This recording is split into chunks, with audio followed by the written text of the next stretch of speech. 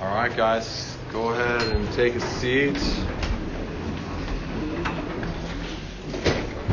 Thanks, Ian and crew, for leading us there. Oh, and now the AC turns off. Yeah. Awesome. Okay. Hey, you guys doing all right? Yeah? Good looking group here. Man, if you have your Bibles, you can turn with me to 1 Peter chapter 2. We're going to do our charge here tonight a little bit from that. I was just kind of talking with the different resource leaders and small group leaders over this last month as we've been on campus for about a month. I mean, counting Welcome Week, we're here we're 4 weeks in, and I just want you guys to know how proud we are of you guys. You guys have just been doing an awesome job going out there, making it happen, trying to meet people, and when we talk about our ministry, I don't care. How do I say this correctly? I don't care about the numbers that are at large group nearly as much as I care about the numbers that are right here. And I don't care so much about what we can get for an attraction, for an event, or an activity, or a thing, as much as how many of you are learning to be disciple makers. Because at the end of the day, the other things are reactions. And I don't want to highlight large group as a sense of that per se, other than large group serves you guys in helping create those convictions for your people. But in the sense of how do we define success? Defining success is, are we doing a good job equipping this campus to have witnesses on it? And you guys are that. And everything that we do is through the lens of saying, are we doing a good job helping you guys, and particularly in the area of fighting for our campus, learning the skills of how to pursue after people and sacrifice for people, and relationally learn to begin to minister to people. Oftentimes who don't even love the Lord, don't have any interest in God, and then you meet them, somebody that just is on campus looking for a friend, and watching you guys pursue people this last month has just been so much fun. And so, I've been asking resource leaders, things going on, and talking with you guys over this last month, and we just want you guys to know you're doing a good job. And I know that sometimes the external metrics of success, sometimes you're there, sometimes you're just man, it's not happening. I've met 8 atheists, and I'm trying to figure out how do I create community there. I get that, and I get I totally get that, but and those things are important. The external metrics of success help us inform us on how we're doing internally. But I'm far more concerned that you're stepping out and learning to strive and to fight. Because at the end of the day, I think that's the thing that Jesus is going to be so honored by, and so is so loved by in your life is when he sees you striving and trying and saying, hey, can I help you with that? And doing it with you.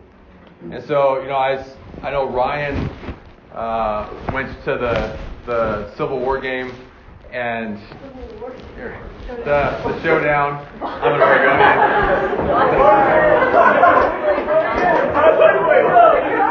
So we call it in Oregon, but I forget how to call it. The showdown. And you didn't even have a ticket, right? You didn't even have a ticket. Your guy had his car break down halfway down. So he found out about it, drove down, picked his guy up, and off I-25, drove him to the game, and then drove home because he didn't have a ticket, right? Or Casto. But Casto, I think you were up at 4:30 in the morning the other day, right? Trying to, because apparently his guy loves waking up in the morning to see the sunrise. It's very romantic. So.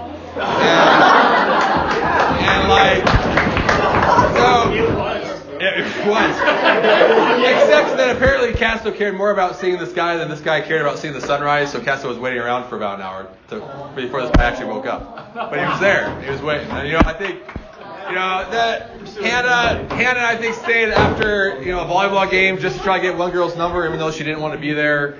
And like I keep hearing about you guys reaching out to students in your classrooms and trying to get around the dorms and take people to Walmart or and so we just want to say, hey, good job, guys. Way to go. Now I want to ask the question, what do we do? Because we're kind of in this moment where we have been fighting for them, in a physical sense. We've been fighting to get them into a place of relationship with us. We've been pursuing them in space and time. But how do we transition that into a season where we're starting to kind of shift more into how do we take these guys or these gals that we've got and start pursuing the kingdom of God in their life? Right, and there's kind of three core values that we have in our ministry. There's brotherhood or sisterhood, whatever the context be, responsibility, and a personal relationship with Jesus.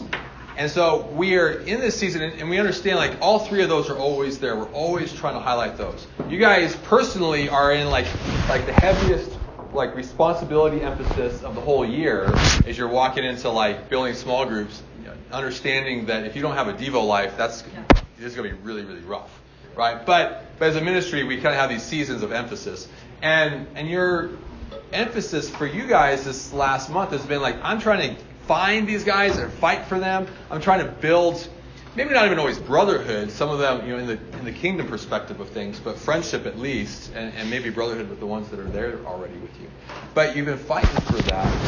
Now, how do we get those guys to walk with us into real brotherhood, into a real relationship with God, into really feeding them and ministering to them? Because we're in this moment of, and I know that for some of you, maybe you're already there. Some of you not. You're still trying to find people and fight for them. And I totally get that.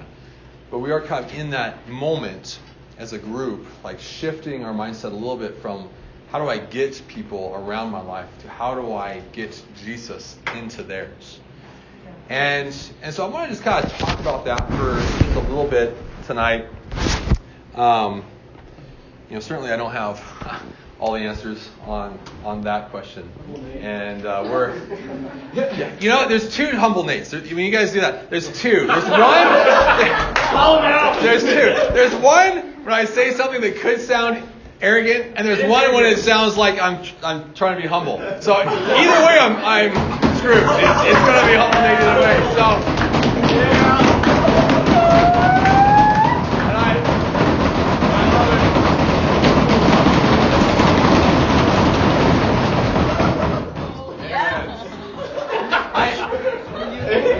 I totally softball pitched you guys at large group. I don't know if you guys caught, I totally softball pitched it 2 weeks ago at large group, and you guys, you did not miss, man. In the beginning there, I can't remember what I said, but I was just this is gonna be so easy. Watch this. In my head, I'm watch this is about to happen. The whole group, it was 60 of you all at once, so. Praise.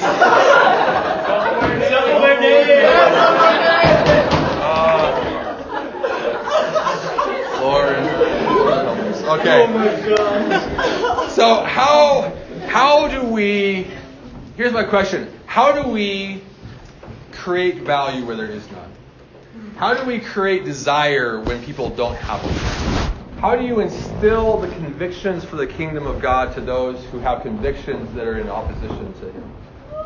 And how do we walk with people through that? And so I was looking at 1 Peter. Thought, he's a great guy to kind of work from here tonight for just a little bit, and then we're going to get into some group discussion, and we're going to have some time of prayer and lots of announcements and all kinds of stuff too. But for the next few minutes here, I want to look at 1 Peter chapter 2. And in verse 16, I've got a real brief little verse here, and I'm not going too far into the context here. I will here in a few minutes. But he says in verse 16, act as free men and do not use your freedom as a covering for evil, but use it as bondslaves of God. Honor all people, love the brotherhood, fear God, and honor the king. So,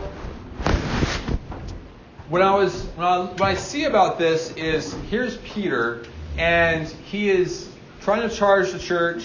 He's addressing the community, and his context here, you can actually see if you go backwards. Now, thinking from that lens, we kind of go back to the start of this chapter and kind of see a little bit bigger, like his perspective here. But in verse 9 he says, "But you are a chosen race," talking to the church. This is who you are. You are a chosen race. You are a royal priesthood, a holy nation, a people for God's own possession, so that you may proclaim the excellencies of Him who has called you out of darkness into His marvelous light. And he kind of goes from there, and now he goes from that perspective. From this, now act out that. From this understanding that He has drawn you out of darkness into light, act these things out. And he starts going to ideas of spiritual authority and all these different areas, roles of genders, and all these different things that happen. But it's all from this perspective. This is who we are. We are a royal priesthood. We are a holy nation. We are a people devoted, set apart unto God. And from that identity, from that place, we need to start acting out that light. And this is how we express that light into the world. And so he kind of goes into these four things. The first one is proclaiming the excellencies of Him who has called you. Honor all people. And he goes, for everybody. When people have been talking to me about missions in the Middle East, and I think this concept has come from a group called 3DM, if you've ever heard of them, but I heard it through the lens of missionaries in the Middle East working with Muslims. But they said if a Muslim is going to come to the Lord, and you guys have heard me say this before, when you hear these contexts or concepts that just they suddenly, a bunch of things that have been in your head just kind of sync. It's okay, that gives me a framework of what's I've been thinking through or wrestling through. And they said for a Muslim to come to the Lord, there's kind of three things. And you may have heard me say this before, but they found that they need a love encounter, a truth encounter, and a power encounter. That they need to experience the love of Christ in someone else from that, or I asked them what's the progression? They said we don't know. It can be all over the place. But most often we probably experience they experience the love of God in us that leads to a truth encounter from us that opens them up to a power encounter with God. And so these three things you find, they say you have to have all three. If you have two and not the third, it doesn't work. You have to have all three of these before they get to that place of truly bending their knee before the Lord.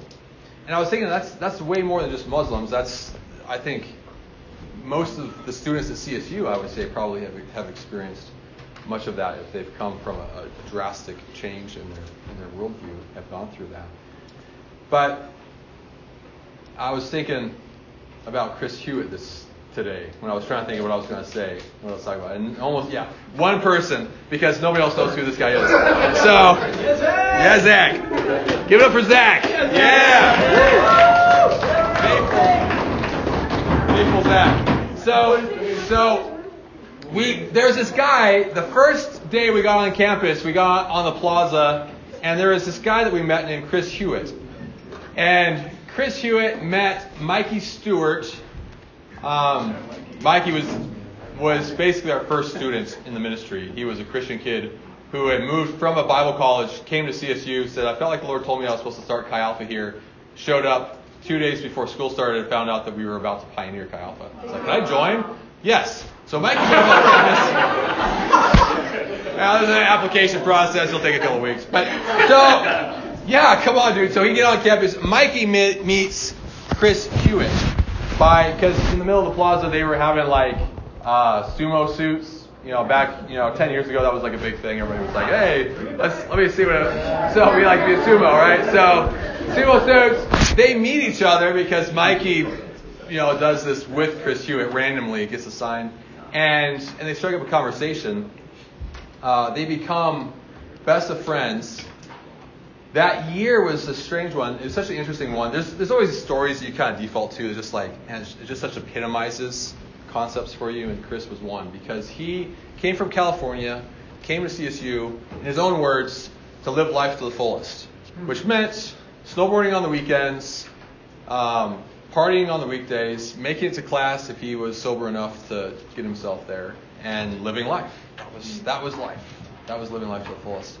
And he met these guys. He was in Josh Nicholas's small group community, and I remember having I had this one conversation I'll never forget, sitting with Josh Nicholas at Wild Boar outside, just on the tables outside of Wild Boar, looking at Josh as he says, "Can I kick him out?"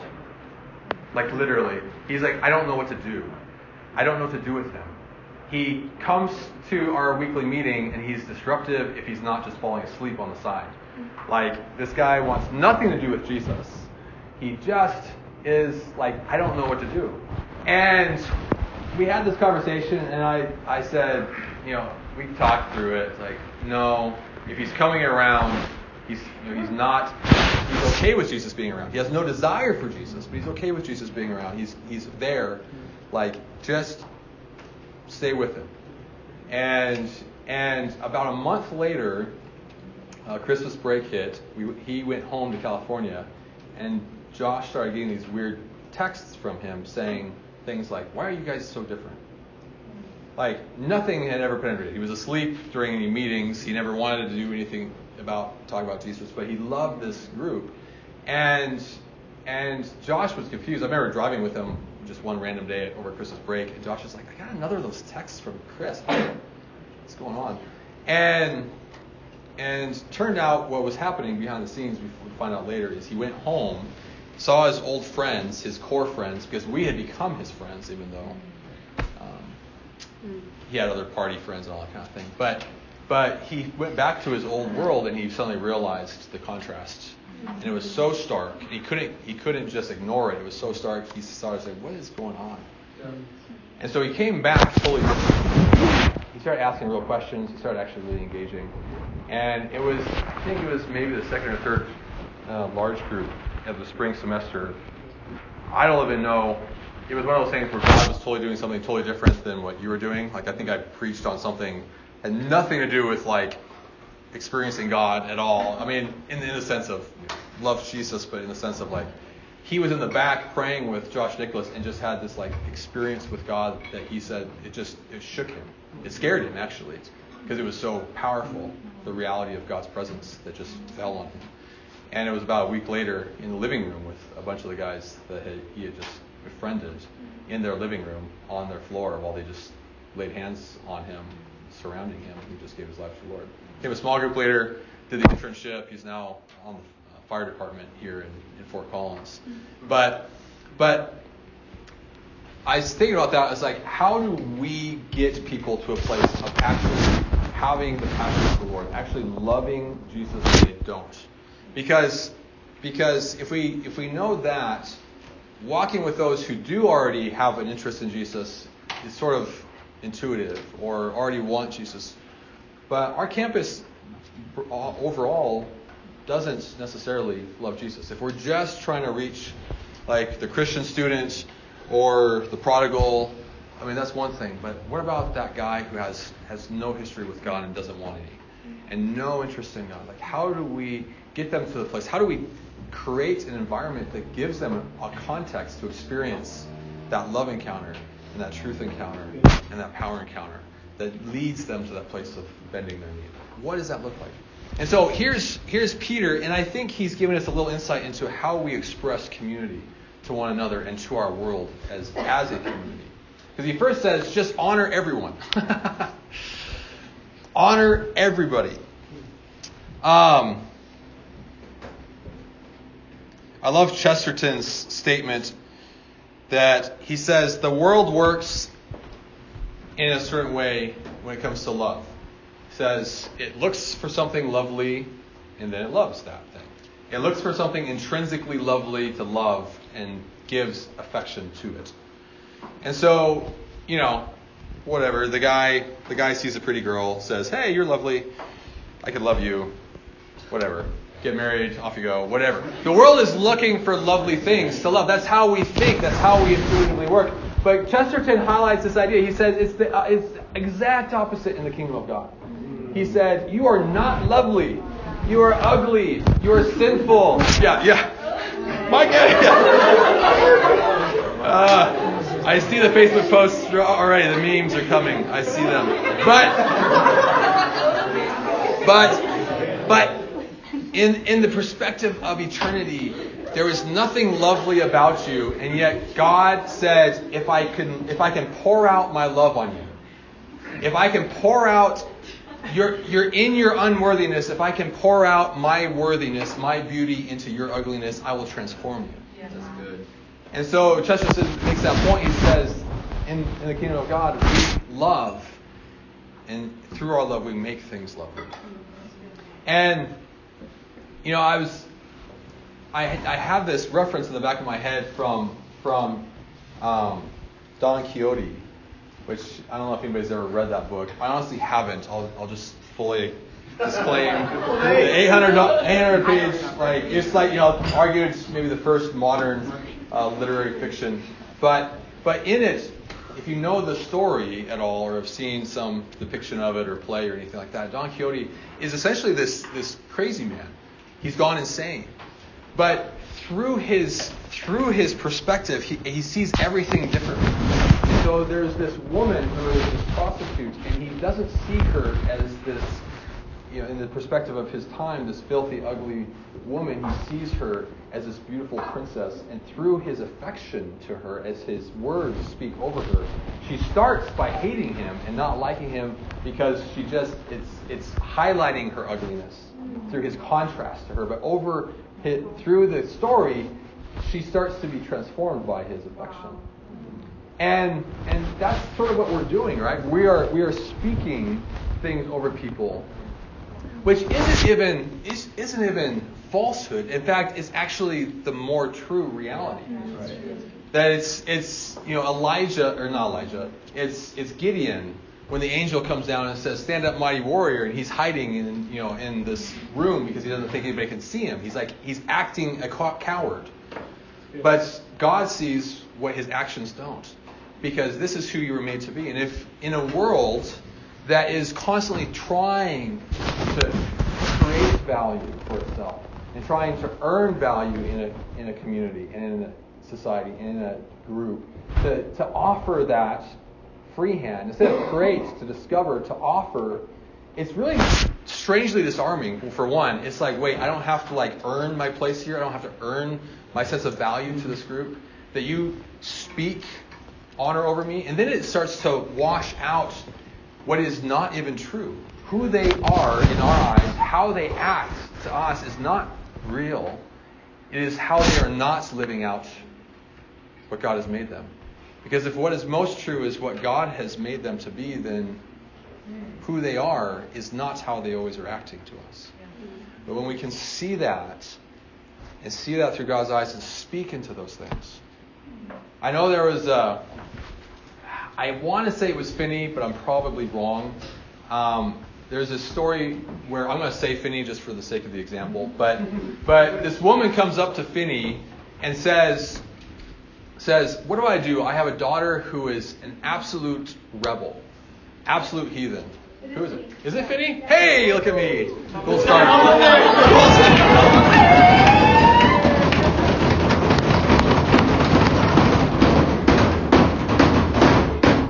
Gold star for me. All right. So she comes up to Finney and says, "This woman is an absolute disaster. What do I do? How do I get her to come to the Lord?" And Finney says, "Well, what would it be like if your daughter followed Jesus?" And she said, "I can't even imagine. I mean, I can't imagine what that would be like. That is so other than what she is." And Finney says, "Well, that's your first problem. Start there." And the story goes that from there, this woman begins to fight for that picture in her head of her daughter, and begins to just from that treat her daughter in such a different way that her daughter is transformed by the affection and the love of who she really is in the Lord through her mom's eyes. And she gives her life to the Lord ultimately and becomes who her mom sees. But sometimes we have to be, for lack of a better term, we have to be Don Quixote. We have to have eyes that to the world is just so different, so other, that we can see past what is in front of us. And so one thing is just simply this: are we speaking honor? Are we speaking life? Are we speaking truth? over people. And sometimes, man, it's, I know, I get it. Sometimes it's hard. You got to dig. You got to kind of, this guy, man, there's so many things that just frustrating about you. But what is the thing of God in them that's in contrast? And are you speaking that over them? The other thing that Peter says is love the brotherhood. I think it's interesting as a parent. You're always using parent analogies. You guys are just, you get a director with young children, so you get parent analogies. But it is true that you realize they say, whoever they are, there's always the they that, but they say, parent psychologists or whatever, but they say that it's deeply important for the marriage to be healthy, for the children to grow up healthy.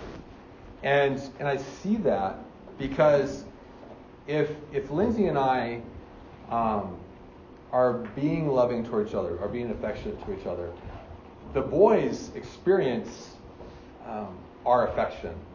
But if we're kind of we're being snippy at each other or not being affectionate towards each other, if we're being selfish or whatever, even if we're loving or not loving, we're loving towards our children, they experience our love only as much as we're loving to each other. Like it's almost like they can't receive it unless that is there. Because love is a relational concept, and relationship was always meant to be something that we invite people into, not simply try to create with someone. And so for our community, are we being that? Are we being loving? And I think we are, and I think you guys are. I'm not saying, don't hear me saying, boy, this is what really got to work on. No, I'm working from this passage and just trying to think through, but we need to make sure that we are being intentional.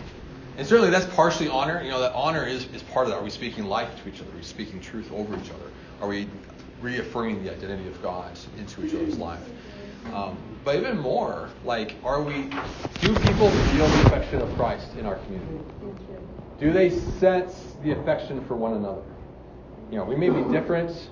There may be things that, roommates and get on each other's nerves, but do we see? Do we have eyes to see who we are in Christ, and do we work from that? Do we love each other in that way?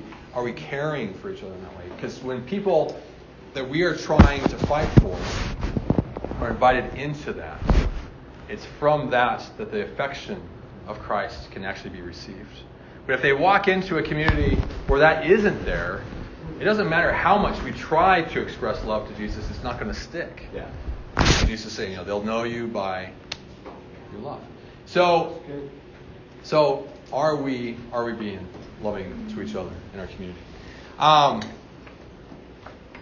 It's partially why we even do a couple years ago, we realized intuitively that when we pioneered, it was in some ways when you're in a pioneering setting, it's a lot easier to be a family, and it's really hard to be an army. If think of the two analogies we use, army is heavy on responsibility, fights, let's go win the war. It's hey, we're just kind of together, and it was kind of a smaller group, and so it's really hard to no student has ever seen someone else in campus ministry be a small group leader, because all of their small group leaders were staff, and so it was a different context. I don't know what so it was really hard to be an army then, but it was really easy to be a family. But the bigger you get, the larger, it's easier intuitively as an organization, if you dare. It becomes easier to be an army. Hey, look at us. Let's march together. Let's do our systems and our structures and our goals and our rhythms, and let's do that. But it can be really easy to lose the family in the midst of that. And we realized a couple years ago, those of you, when we pioneered, we were working from that so easily because we were constantly inviting people into our lives. But not just our lives individually. We've always highlighted that. But as a group, the pioneering team, me and Duncan and Tyler and Jake and all the rest. And we were inviting people into that. And that just breathed life into our foundation. Eric will even tell you, back then you didn't even ask what are you doing Friday night? You just called Janik and said, hey, what are the guys doing? there was this sense of like togetherness because we were such family in that environment. And we began to realize like, hey, the small group leaders who were succeeding were actually doing that intuitively. Like, as we were kind of getting bigger and it was harder to kind of do that in mass. Like, hey, let's have a, BYOM at my house with all of you. That doesn't work, right? It just doesn't work. My backyard, well, that'd be kind of fun. I'd be up for it but my neighbors may not love that as much. We should have done it last night because with the game you couldn't hear anything. It was like cannons blaring and all stuff. But the point is this: we realized we needed to create a stronger resource identities that we've been working from a little bit more strongly, systematically, if you dare. Is really just trying to be intentional and say we need to create space where you guys can be together on a regular basis as a group that your people can see. And so in that space, it's intentional. It's relaxed love relationship, but it's intentional. It's intentional to say, hey, if you guys are together, let that out. Let the love of Christ out. Let your love for one another out to other people so you can invite people into something.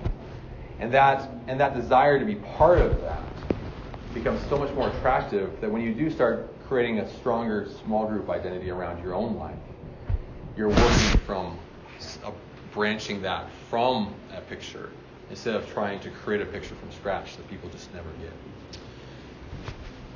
Thirdly,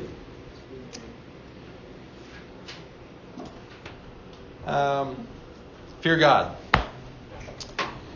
Dick Foth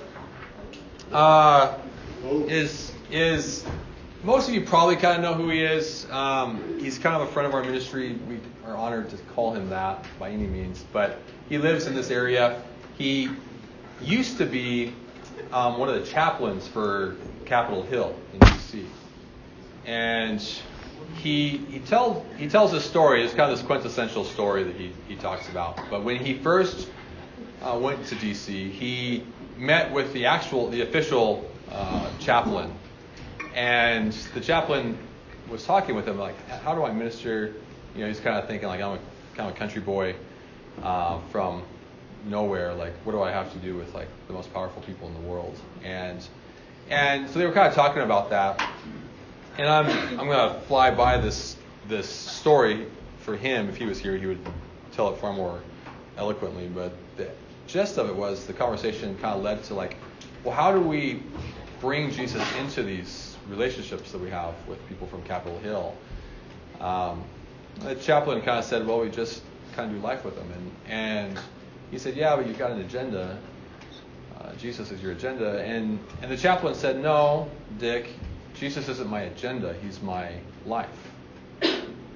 And the point was, and sometimes I kind of think through that. I'm like, well, at some level, that still means, anytime I bring up Jesus, it's like my agenda of my life. Like, I want him out. But what the chaplain was saying was, it's not a systems agenda. It's a relational desire that this is just who I am. It's just the nature of who I am. And I just want to share him with my world. And that was what he was trying to get at, is like, this is not a system or a checklist or like, okay, I've hung out with a guy for more than 20 minutes, so I better bring up Jesus somehow. Mm-hmm. But it is the idea that if Jesus is your life, if he is the king of your life, then shouldn't he just come up naturally? Mm-hmm. And there's two reasons why, broadly, there's probably others we could put into this list of some level, but there's two reasons why we don't. And one of them is we're afraid. It's going to be awkward. It's going to be weird. What is he going to think? I've already brought up Jesus. I don't know what to say. They're not into him. And so we're just kind of filled with this sense of anxiety or stress or fear about bringing up Jesus into our relationships. And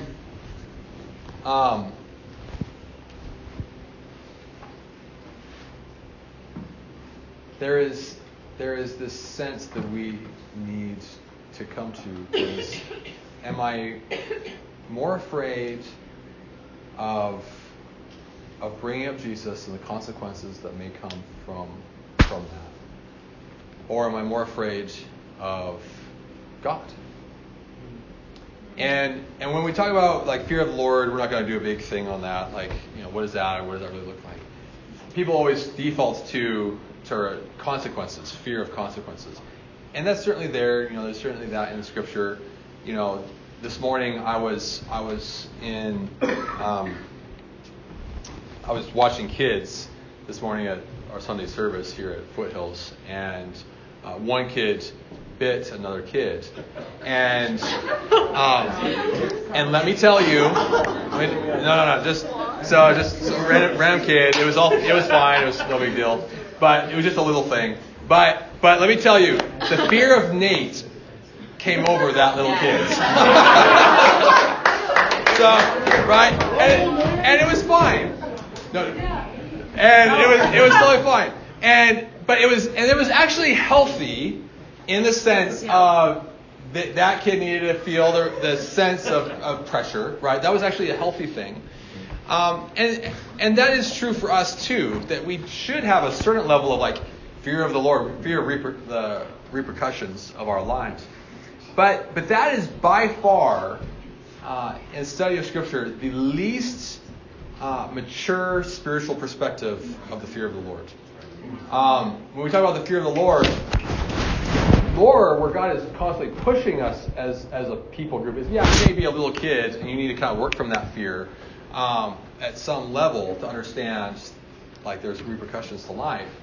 Ultimately, it's a relational fear, because if I act unloving to my wife, I am in fear of ruining or hurting or affecting that relationship, and that's far more the perspective we're working from. Am I more afraid of hurting Jesus? If I didn't talk about my wife to somebody, right? I think about an awkward example, but if I'm in a room full of girls and we're talking and I don't ever bring up my wife, that is why wouldn't I do that? Yeah. And it's actually dishonoring. It's hurtful to her that I wouldn't try to not because I'm flirting with some pretty girl that's why would I do that? Yeah. In the same way, why don't we bring up Jesus? Because I'm afraid of how I have the fear of man instead of the fear of the Lord. I'm more afraid of hurting their feelings or their perception than Jesus' sense of being loved in that moment. And I get, the reaction is immediately well, Nate, I get that, but I don't want to do it badly. How do we do it well? In wisdom. And I totally get that. And in fact, we're going to kind of break it out here in just a second. To kind of talk through, how do we do that well? The only thing I would say is suck until you don't. So, just do it, right? There's sort of this concept. I love this concept, but it works from this idea. You have to start with conscious incompetence, and then you go from there to unconscious competence, right? I love this concept. I am a minister. I'm an ordained minister of the gospel.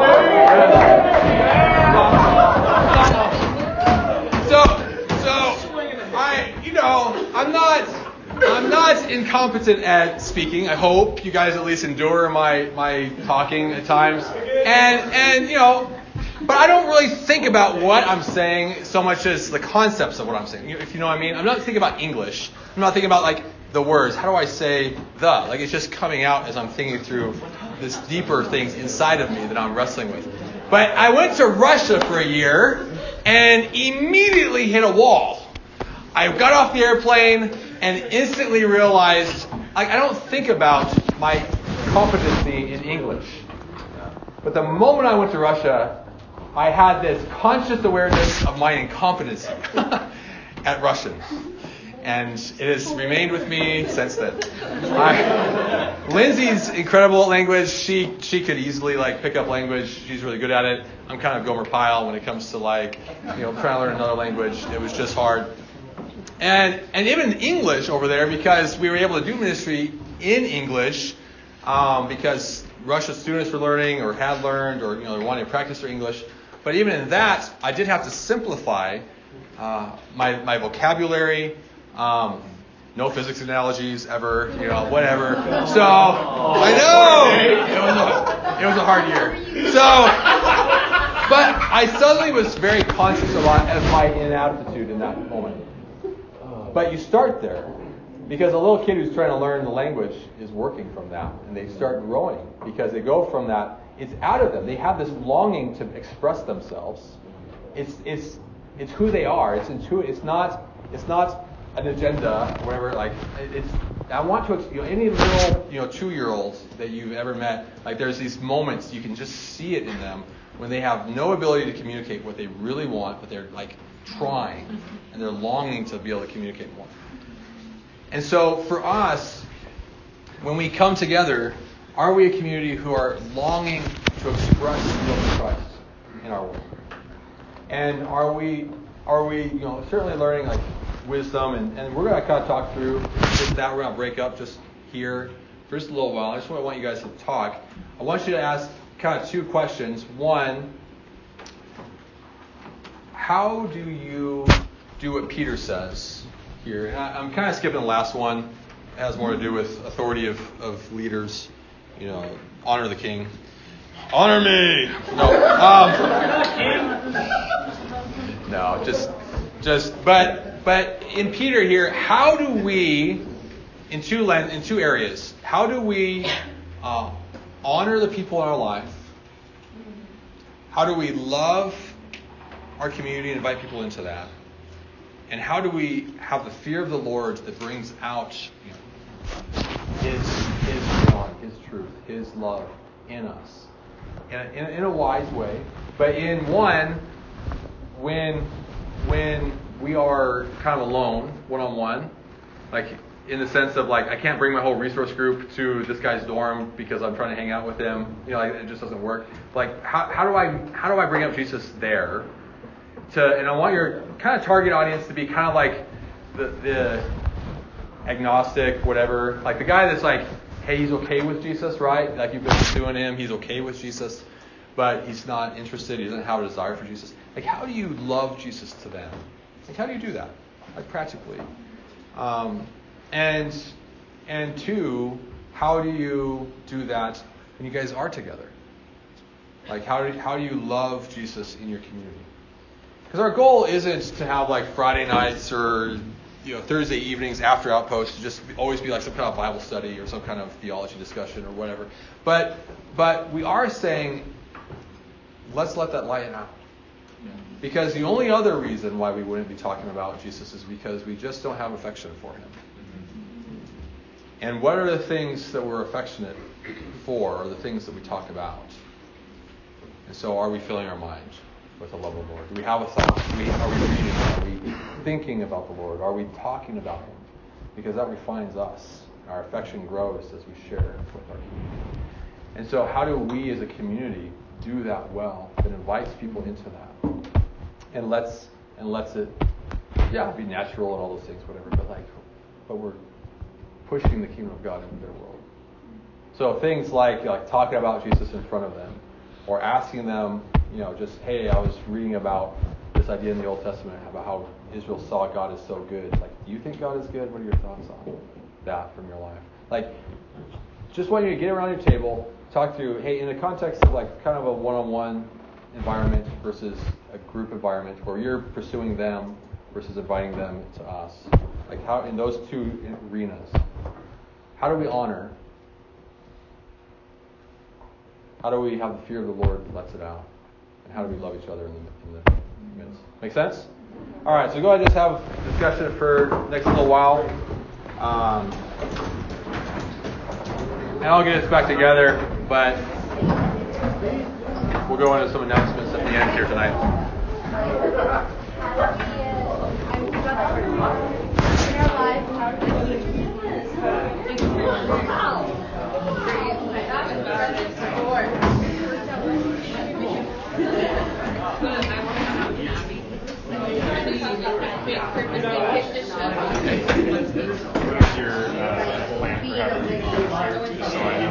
Yeah, I will. I think we're doing Craig first, and then I can have you second. If that works. Yeah, it doesn't matter.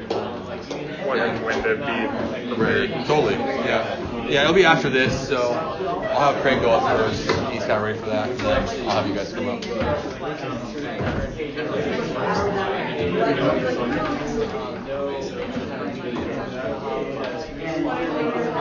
Started just like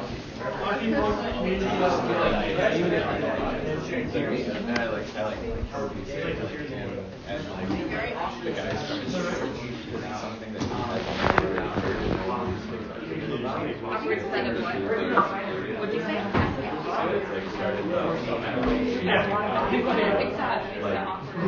we used to be like Against society for sure. In this day and age, like that's one of the topics that we provide and that's the basis of life. So I think sometimes we kind of project that onto ourselves without even knowing what the other person is doing. I do that to myself. Already having a great time, like, oh, it's awkward. And then I'm building it up.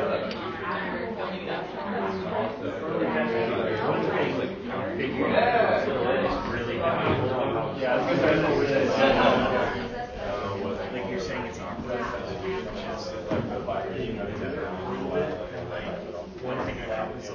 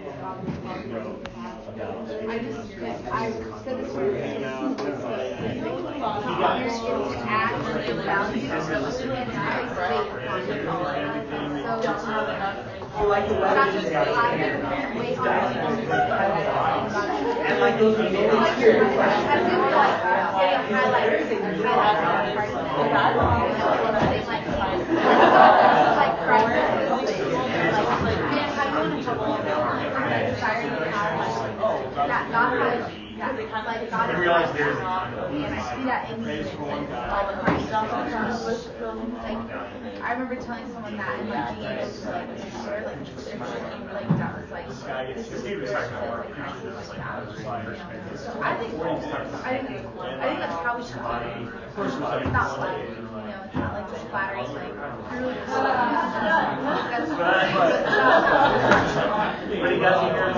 just putting weight and bring to light that's just honor. That dude came forward this week and he says, I guess I'll probably see it. That's a part of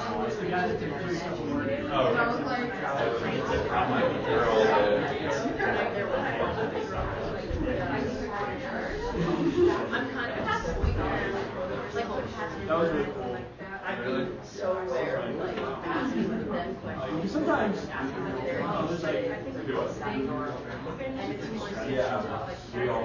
mean, like all I know is like I'm doing all this, so like I'm getting excited.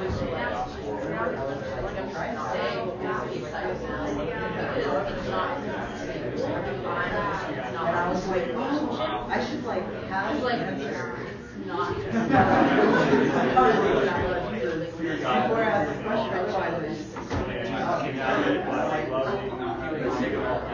and then he like saw the people like get up and walk. Even though they clearly couldn't, he commanded that trip. So they can kind of see the video like that would happen. They can tell you.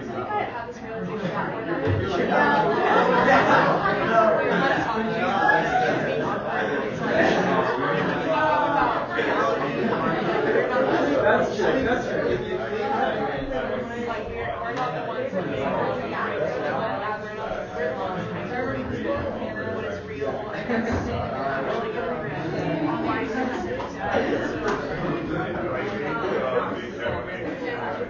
In a lot of situations, I that's how people do it. I mean, I'm still like there's certain situations where I really did it.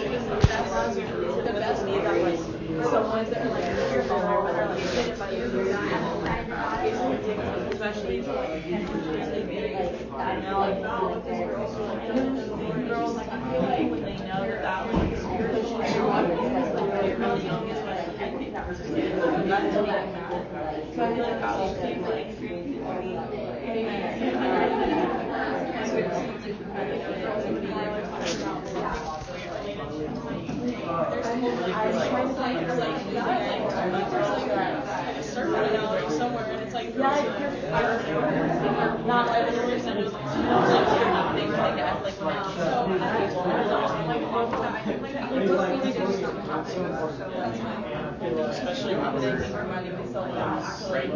Especially when people and then that can set a huge thing how fun it is. I know that we think just by being on the space is hard. Like, I would never want to tell animals like something's wrong or that would for me. It's like, oh, I don't know. Maybe like shares like maybe and might not be like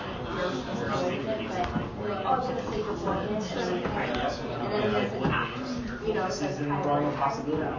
Like when they go hang out and drink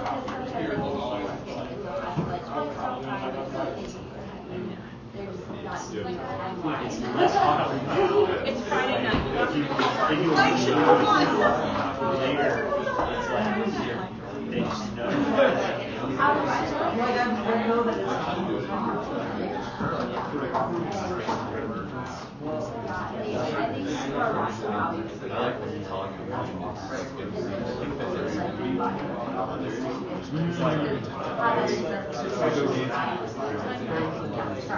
Oh no, again, the second time I remember I used to tell her, hey, well, I'm going to do more before, like show them, hey, go out and you can try smart, you can do this and more. And so you're going to be able to embrace it. Like, well,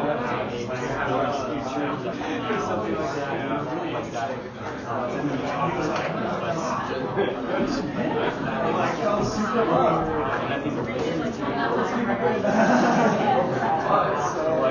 Try not to get hands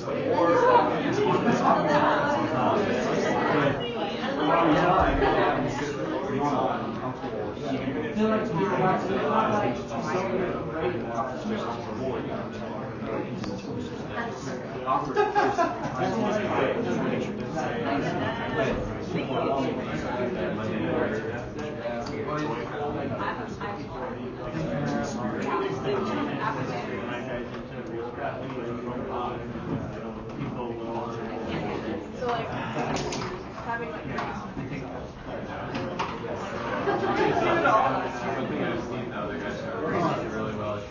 yeah, and you can go hang out.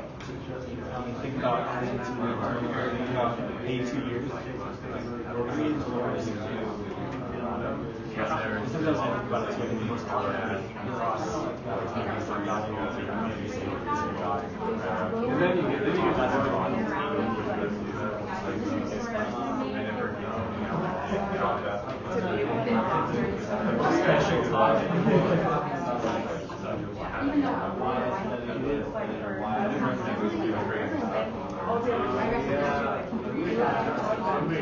I like the first half hour of Sanger. Hang out a little bit. We all did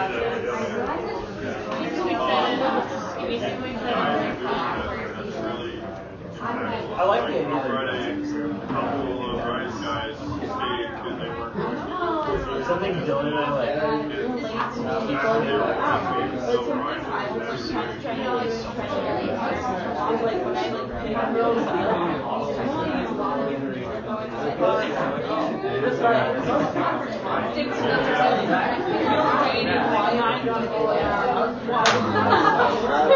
And then it's like a really good feeling.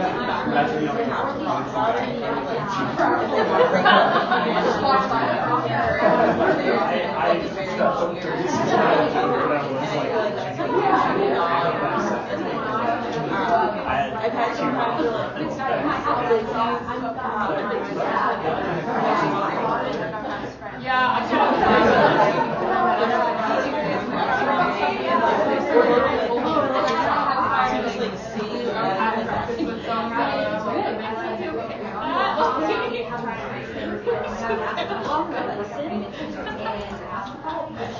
Totally about that.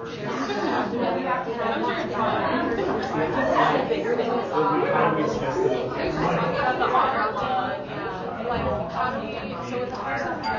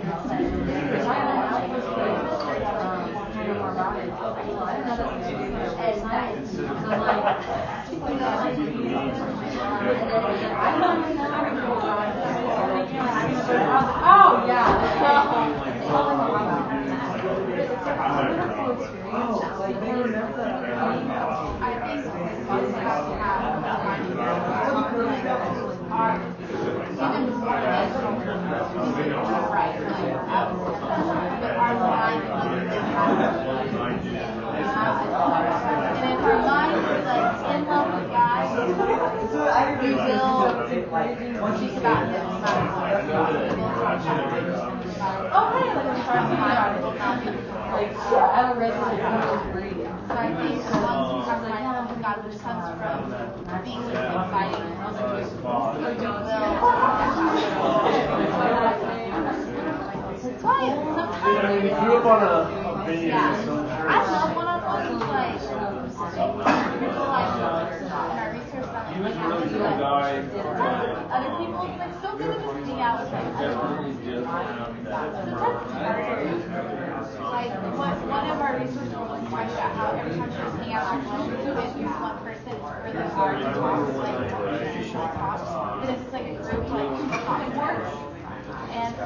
it's nice to have, like, you know, like when Ellie are hanging out with one of Ellie's girls, like, Ellie and I are able to talk about the career together while, like, someone else is watching. And I feel like that's the best part of power. It's like having them directly engaged in, like, what do you think about God? You know, like, and they're like, I don't know. Because it's like, they don't know what that looks like. Like, what do you mean, like, what do you think about God? I don't know. Like, who cares, you know?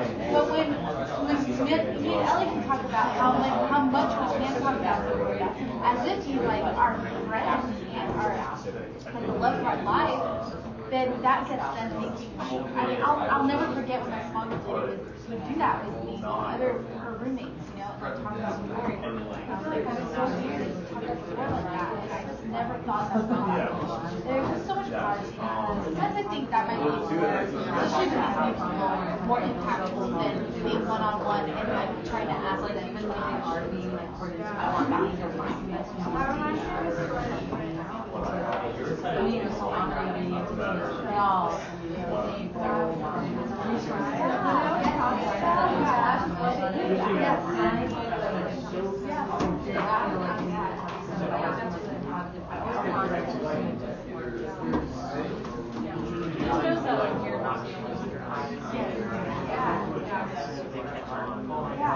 not just me. So these other people that also do that stuff. But I can be super hard to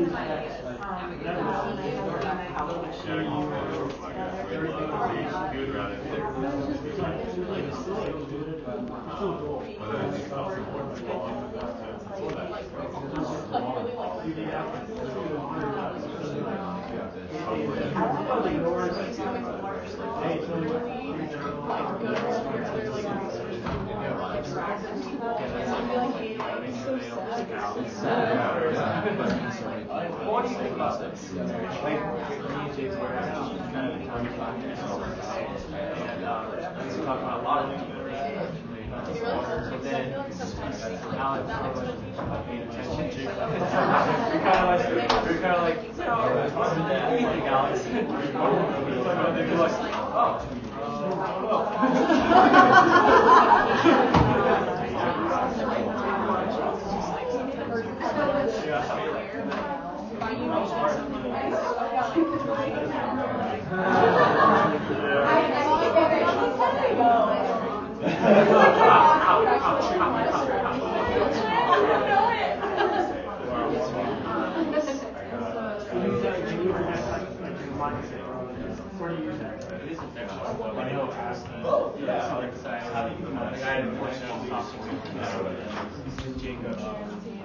especially because I excited and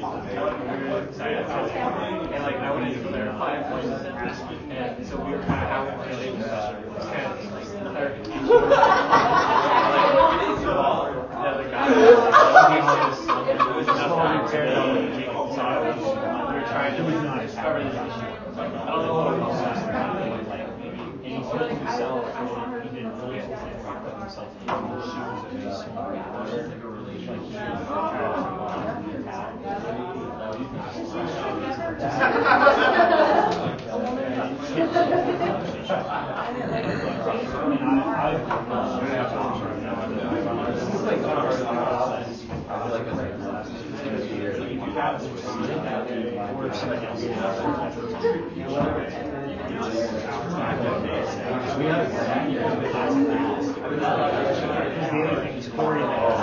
they're just trying to like flatter us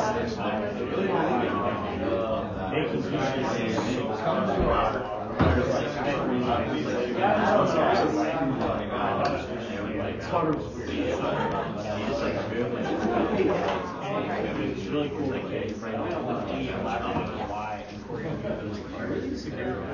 It's like 5 more minutes, guys. I gotta just do like maybe 5 more, so we'll wrap up there. But like, it's a small difference. You can be like, yeah, it doesn't make sense. You know, like, and so he didn't do it, and he doesn't need to be so weak.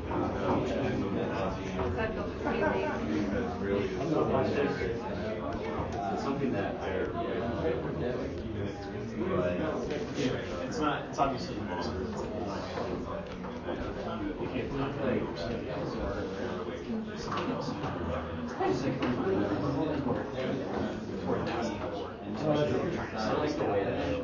This is what he is like.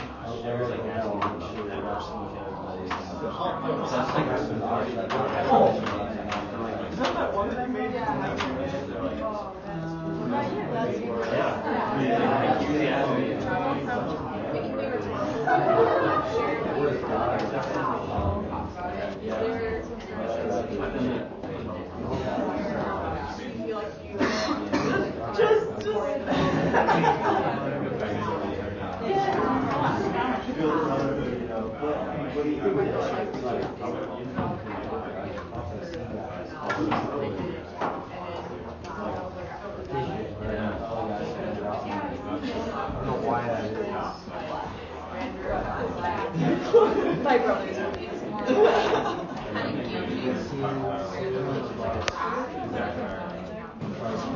I heard so much of her house, thank you. But I almost just want to just tell her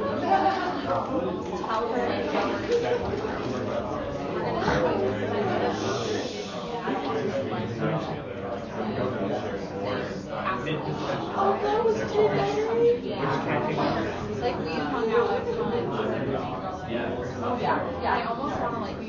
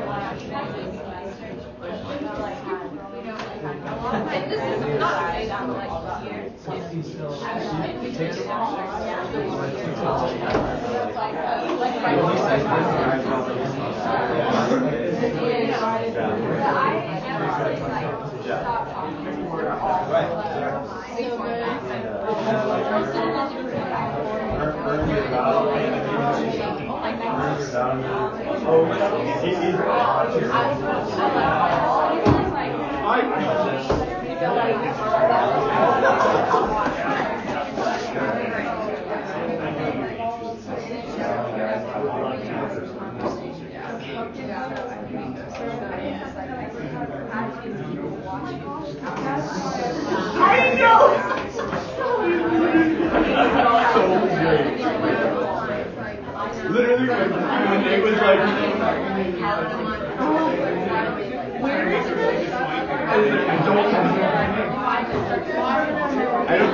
I don't think he ever uses it like that. I don't think he's like thinking like this. It's so funny when you like get on your roommate's nerves and Nate and I literally look at each other. We get What? It's like when you were like, when you're like, oh, when you, like if you get on your roommate's nerves and Nate and I look at each other like, hello. We get really good at it, but that's how I know we need to read our Bibles more. There's an old maxim, like Texas maxim. It's like one of those like cheesy Southern maxims, but it's if you throw a rock into a pack of dogs, the one that yelps is the one that got hit.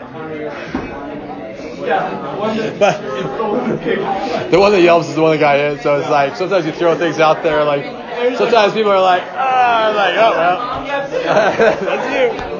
That's okay. It's a good gauge for like when we need to go read our Bibles. Yeah. How snippy are we together? Yeah. Yeah. Seriously. I hear that. All right, everybody, let's start wrapping up. I'll give you like 30 seconds to wrap up your thought there, and we'll. I have a great suggestion for that topic. Intimate friendship with God, through understanding the fear of the Lord by doing God's will. Read that in your life.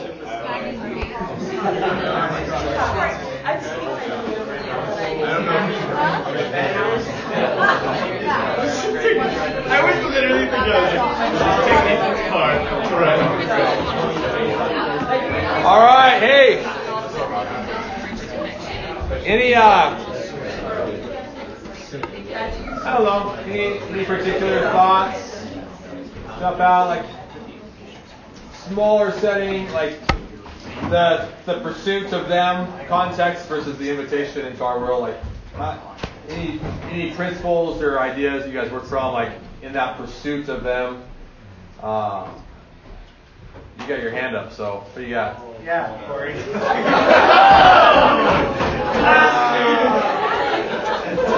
Corey's got something good, I'm sure.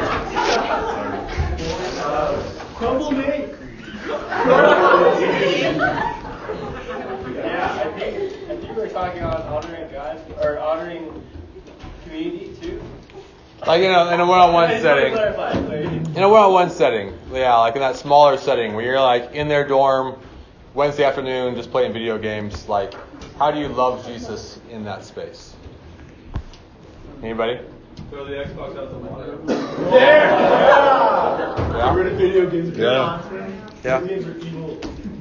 Yeah. Yeah. Anybody else? Any other thoughts? Good. Yeah.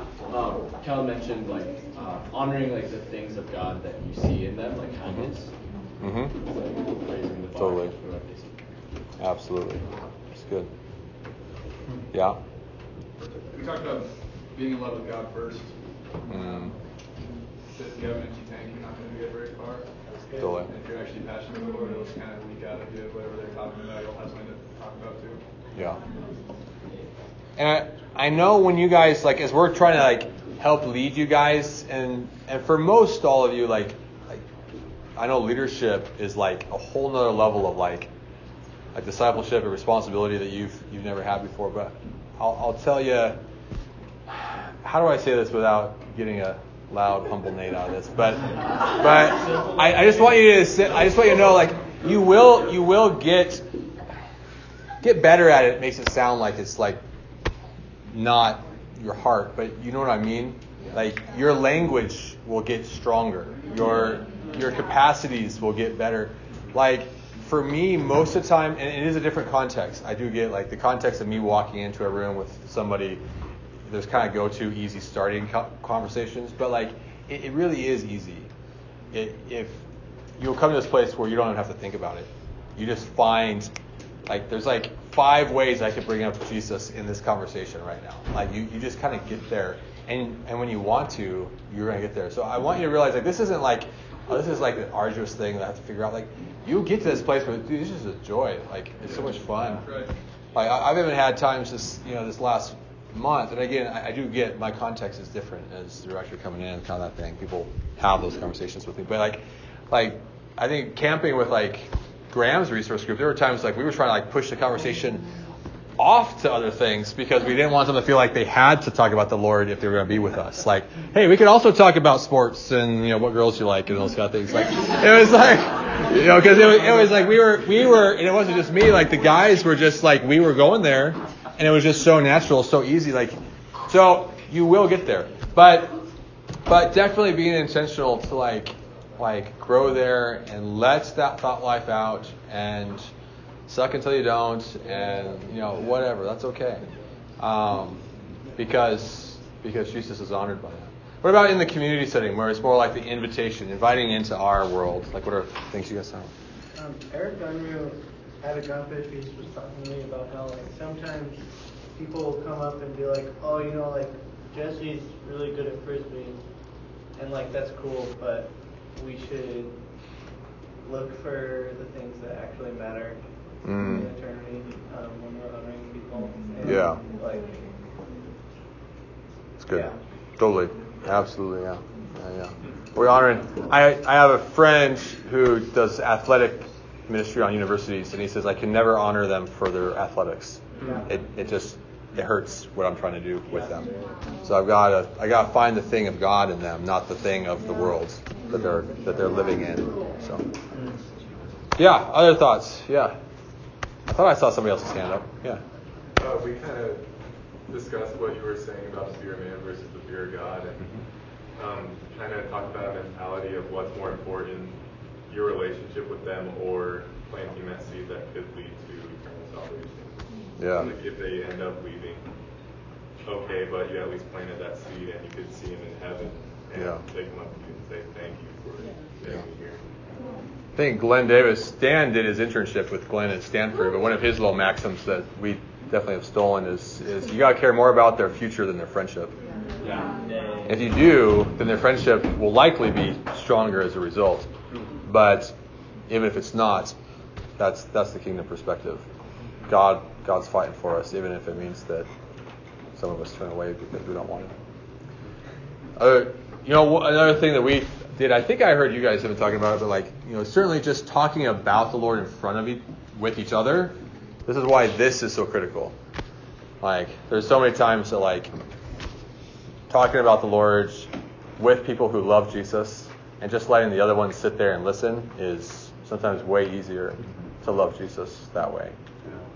And there's certainly there's more ways of honoring people and loving people than just talking about Jesus. That needs to be part of it. We need to bring him up and love him and honor him, because people fall in love with if people fall in love with you, they will fall in love with what you love. And so do they know how much you love him? But even beyond that, just being a good friend and being sacrificial and honoring and loving and caring towards those people. I think, using the analogy of Chris that I mentioned at the beginning, Chris Hewitt, he was transformed not from anything that I ever said up front or anything that Jana Given said in the weekly meeting, but the desire was created through the experience of the community and that experience of being honored and being loved and the love of the community. And so the spoken honor of God needs to be part of it, but just that affection towards one another as we are serving each other, as we are honoring the Lord in our midst, as we are looking for those things of God in their lives to lift up and elevate, eventually hunger is created out of that experience, and that hunger of being pursued as God pursued us, and the truth of the gospel being communicated in a context that is intriguing to them and is open to the power of God in their life. So, and the Lord steps into those things when we posture ourselves and put ourselves in that place. We've even now got people that just are experiencing the Holy Spirit and are experiencing. I think a couple of Dan's guys, I think, just walked up to him and said, "All right, we want to figure out this Jesus relationship thing." I don't know the language, but just one, I don't think had any church history at all. And as I understand the story, we had those kind of things. Yeah. I just had another thing that popped into my head. So I think something that also shares Jesus without just talking about the Lord is something that Hannah does a lot. Just her servant mindedness. Hey, what should we do? We could go heart attack somebody. Give write notes, or just always having your guys idea take of notes, fun being your idea of fun being let's go make coffee and then go give it to somebody else, or do something like that. Having that, and then also Jesse and I, before we do homework at the library, we usually open up and read for 10 minutes, and we're seek first the kingdom, and then we do homework. And it's not even them having to talk about it. It's just us doing it. So I think those are some. It's good. It's good. Yeah, good. Okay, guys, that was good stuff. So hopefully that at least stirred some conversation.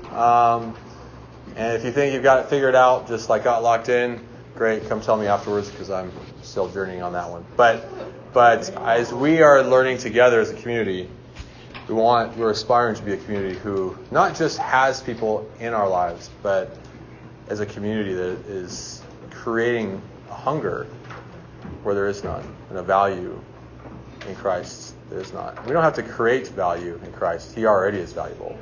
We just have to reveal it. So how do we help reveal that to our world? Okay, we're going to do some announcements here. So first one is we got a fundraising brunch coming up. I'm going to have Craig come up and share a little bit about that. You guys...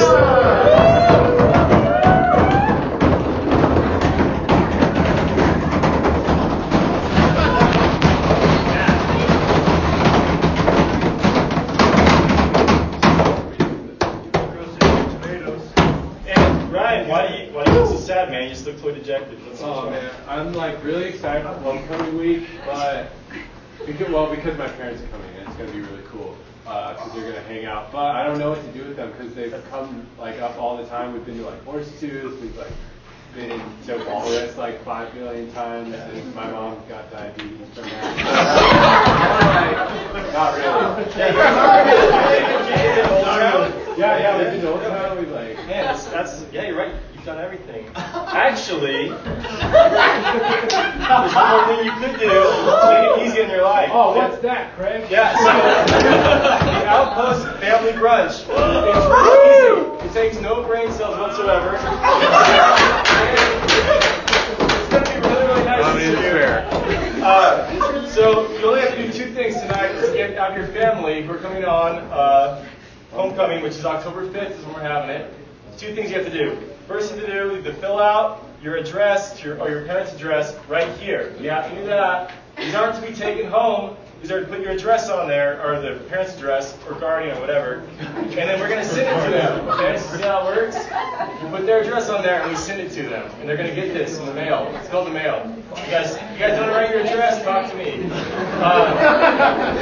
Cool. The second thing is we want to honor you and invite your parents personally from a call from one of the people on staff.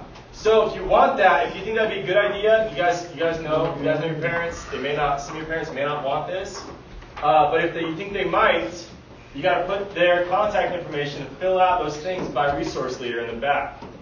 And you guys say that's the second thing you have to do. And then we'll end up one of the staff people who knows you best will call your parents and personally invite them to the Outpost Family Brunch. This is also, if you read the back end, it's a description of what it will be. We will be telling them how they can possibly give financially to the Outpost to really support what we do and honor you guys with that. So just know that. But yeah, that's pretty much it. October 5th, it's going to be at Wolverine Farm. It's going to be really, really nice. And all the information is here. And there's also an RSVP that your parents can do. If they don't know how to use that, you can teach them how. It'll be great moment. That's all I have. Cool. Thanks, Ray.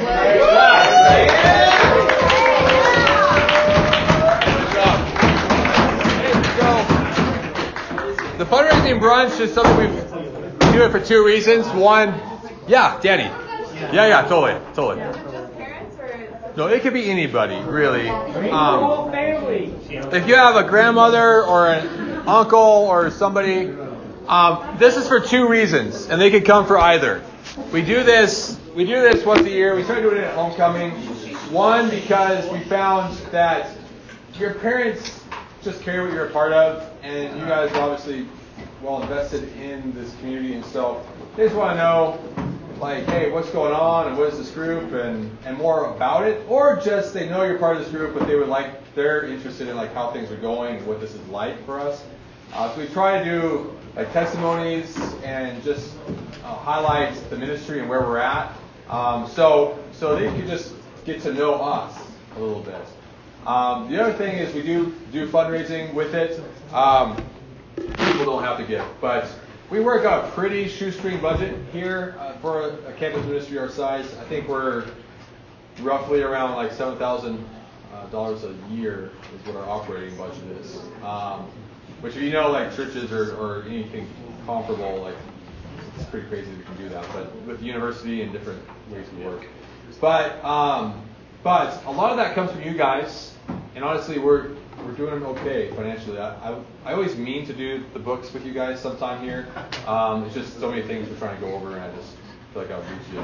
But anybody would ever like to see the books is certainly open to that. The books.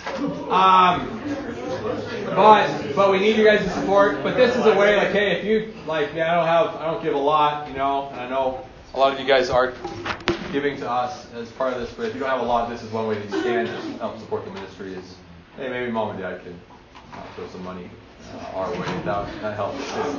So, but that is coming up quickly, so please do write down your address on your table before we're done here tonight if you think that would be something you can invite them to. You don't have to come if you think they'd be interested in giving but aren't able to come or not coming to homecoming, that's okay too. We like to just invite them and they can get the online information. Okay, second, we have some new stuff happening with college transition. How many of you guys are seniors by now? Like, you probably graduated in 12 months? Yeah. So,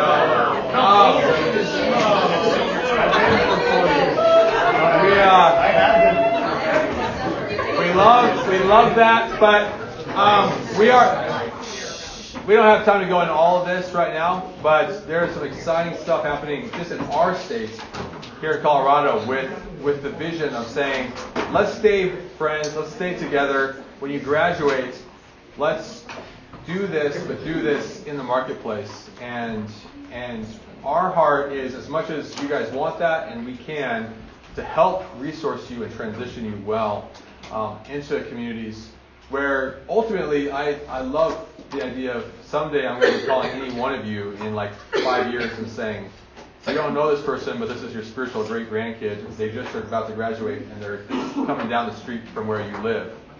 Can you get a hold of them and bring them into a church community that will value them? So Dylan and Kaylee have been really taking point here this year with all of this. And so I'm going to let them just share for a few minutes on what's going on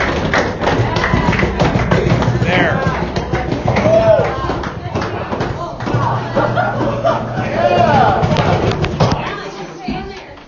You guys may need to go that way. You guys may need to go that way. No, we're good. But so Nate had the seniors raise their hand. How many of you are juniors? Why does that sound so? Oh, Ileana's just sad because you're leaving. Yeah. I was like, why? We didn't get that for the seniors. Okay,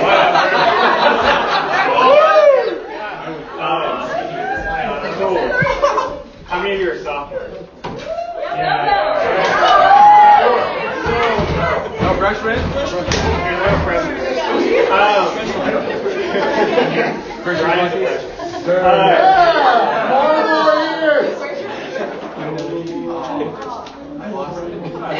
lost my props. So no matter whether you're a senior, junior, sophomore, you should be thinking about what you're doing when you graduate. Internship. But you need to start thinking about it now, because like what Nate was saying is it's really important to go together. You guys are going to be here building these strong friendships, and what we see most of the time is that you find a job and you go to that job and you leave all your friendships behind, and then you're really sad. Yeah, and so instead, there's jobs everywhere. So think about now who you want to go into the marketplace with. That's good. All these friends you have here, and you guys make a plan to go somewhere and find jobs there, because there's jobs everywhere. And we have networks to help you find jobs and good churches where you end up. So we want to help you with that. I don't know if the projector's working. But it's on, but it's not showing. But whiteboard. Yeah. I think input. I'm touching it. Auto search is canceled now?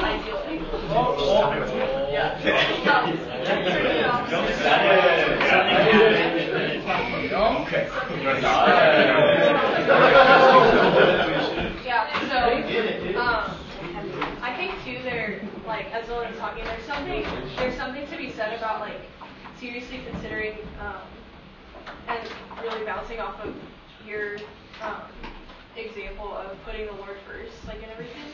I think that when you're seeking, because like obviously right now, like you're all in this room, like you're seeking to put Jesus first in college and on the university, but like I think that needs to be your whole life. So putting Jesus first, like as you choose your career, not just because you're good at it, or not just because you're going to get a bunch of money, but thinking about like how does my future like serve Jesus and like His kingdom and His plan, and trying to figure out with the Lord like what the best way is to do that, not just like all of a sudden like your priority like on campus is like your priority is like the Lord, the kingdom, and like I don't see why that needs to flip flop just because you move into a career and all of a sudden you're prioritizing that. Like that's Yeah. I'm too tired to filter right now. So you get it wrong. So discipleship is not something you just do when you're in college. It's not just for the time you're here. The Great Commission says go make disciples of all nations, but also if you look at 2 Timothy 2:2, you can look it up. It basically says that if you entrust people who can then entrust other people, so you see this discipleship chain going on, and that's what Jesus has called us to, and that was Paul speaking to Timothy. So Paul entrusted Timothy and told him to go entrust others who would entrust others. So that's what we're called to. So when you graduate, you will go into one of 4 places. Some of you may give a year before going into one of these 4 places, which is awesome, and we recommend doing that. Eric's done that and a couple other people. But you will go into world missions, campus ministry, into the marketplace, or into church planting. Everything fits into one of those categories. We're not saying you have to do these. This is just the options the world has for you.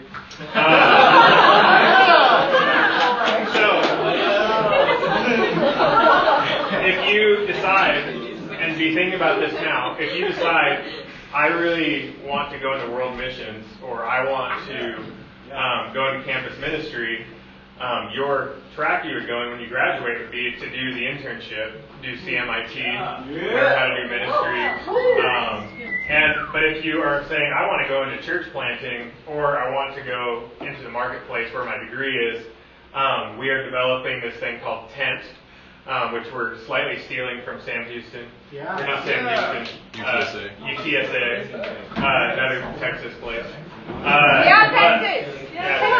But what Tent basically is when when you go into the marketplace, it's learning what we do here, what the differences are when you go into your workplace. When Bobby goes and gets a job, and all of his coworkers are 50-year-old women, and he's like, how do I decide?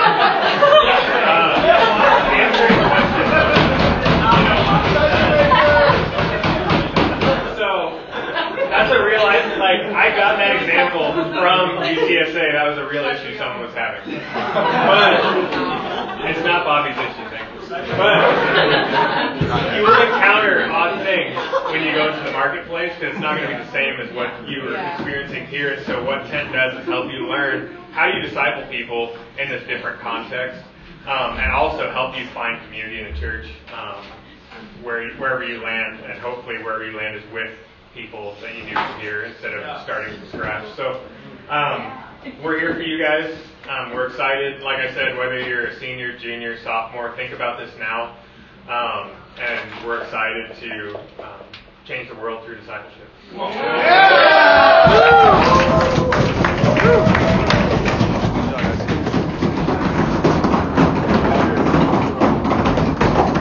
Doesn't matter if you're talking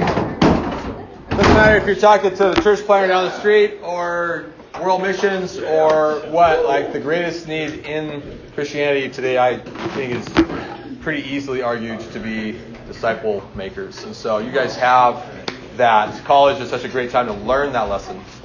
But we're wanting to help try to equip you in how to transition what you've learned into the next phase. Okay, so here on the campus, while you're here, some of our very practical rhythms includes things like some on-campus outreach for those who are just like, man, we're trying to find people or maybe even fighting for them. And so Ian and Hannah are helping us this year with kind of the past welcome week, past like the chaos of dorm move-ins and all that stuff. Like, how do we do some things that are a value add to you guys as you guys are continuing to find new people and fight for those people, either in classrooms or in the dorms or wherever. So Ian and Hannah, who wants to take points? But you guys want to kind of highlight? Elisha is the point man. But just kind of share a little bit where we're going. Yeah. So we want. Oh, you got a question? Question for you guys. How many of you have so many people coming to know the Lord, so many people in your small group, and it's overflowing like to a crazy degree? Then the rest of you need to be paying attention to my wife.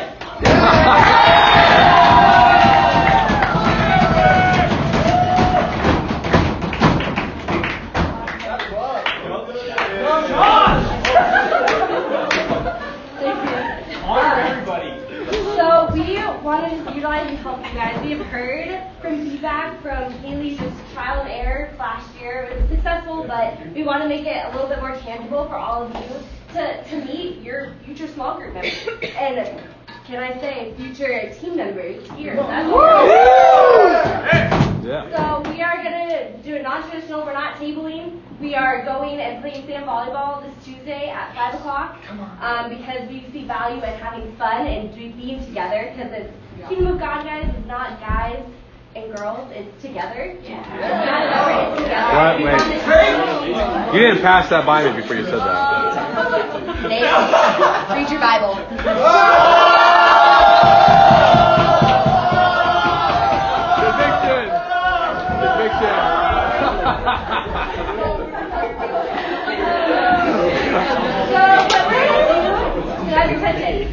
So we have a little bit of a training that we want to do just to kind of give practicals of how to, because if you guys aren't as comfortable, some of you are rock stars, but some of you it's not as natural to just engage people randomly walking by and be like, hey, come and have fun with us. So we want to give you kind of just, this is how we're going to do it, the expectations, because we're there to meet people, we're not there just to hang out, and so we just want to set a standard. So if you come at 5 o'clock, we're going to have a quick, 10-minute just how to and setting goals a little bit, just to make you feel like you succeeded. That's the big thing, right? We don't want you to leave feeling like you don't know how to do something. We want to uplift you and empower you in that way. So come at 5 o'clock. We will be starting the training promptly. And then we're going to have fun. Are you guys ready? Yeah. Bring small group members if you want, but just know that your focus isn't just to be with them. Like, if your focus is outward, it's an outward focus. So, yeah. Woo! So that was Tuesday? Yep, Tuesday at 5. We are also, to make it practical, we're alternating between Tuesdays and Saturdays. And so Saturdays, we don't know the exact time yet. But so this week it'll be Tuesday. Next week, so not like this Saturday, but the week after, will be Saturday. And we'll let you guys know just on the Facebook page and through the rest of our office. Yes. Next Saturday is also. Yep, well, we're not doing that, so we will I think we said we were going to do it Tuesday, Saturday this week, Okay. and then next week not one. Okay. Well, then we're doing Saturday. But we can do whatever. We reevaluate that. Keep eyes on the leadership page. We'll keep you informed. Yeah, Where do we meet at Tuesday at 5 if you want to go? So you guys know by the state volleyball courts, there's that little gazebo-ish area. Mm-hmm. Right Outside the rec. Yeah, so that's where we're going to be doing the little training, and then we will claim a court and pray that there is one available. Don't look at your calendar if you forget. Yes. Woo! Thanks, Anna. All right, guys. I know you guys are doing great tonight. I know we're like wrapping up on our time. Just a couple quick things coming up also that I want to just highlight. One, Fall Salt is coming.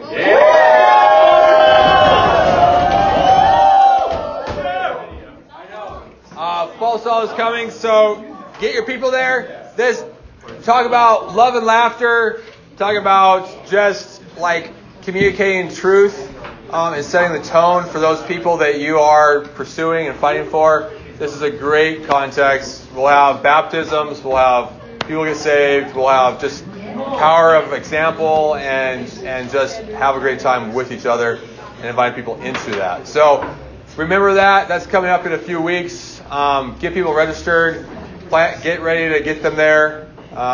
Almost everybody should have been to that location in the last couple of years with all the stuff we've done there. But Utah, yes. Yeah, so I was going to actually ask you here in a second. But, yeah, it's okay. We have this for mission. Yeah. Large group. We're just kind of shotgunning a lot of stuff here. I know you guys, but resource groups and keep, your eyes on the calendar and such. This is the time of year where we have like lots of announcements, and then by the end of the year, we kind of things start to fiddle off by the end. But we just want to make sure you're aware of everything that's coming down the pike. Of course, this week, just a real practical thing for this week, we do have a large group in the LSC. So just a reminder that we are transitioning out of outdoor activities and now inside for the rest of the year. And so especially when there's transitions, this is always true, but especially in transitions, bring them or they won't come. Like, you've got to, and this is honestly a good excuse. Even if you've got guys like come a few times, right? If they respond to your invitations and your pursuits, pursue them more, right? So don't be like, oh, you've come, so just, tell them. No, go get dinner with them and bring them. But we will be at LSC 386 this week. It's basically right next to 382 where we were at last year. And come early because we may be cramming that room out. So, yeah, it'll be fun. It's gonna be community. We're gonna get them real close. So, that there last one, and then we are done for the night, guys. But yeah, Casso, you want to do a real quick missions update? Yeah.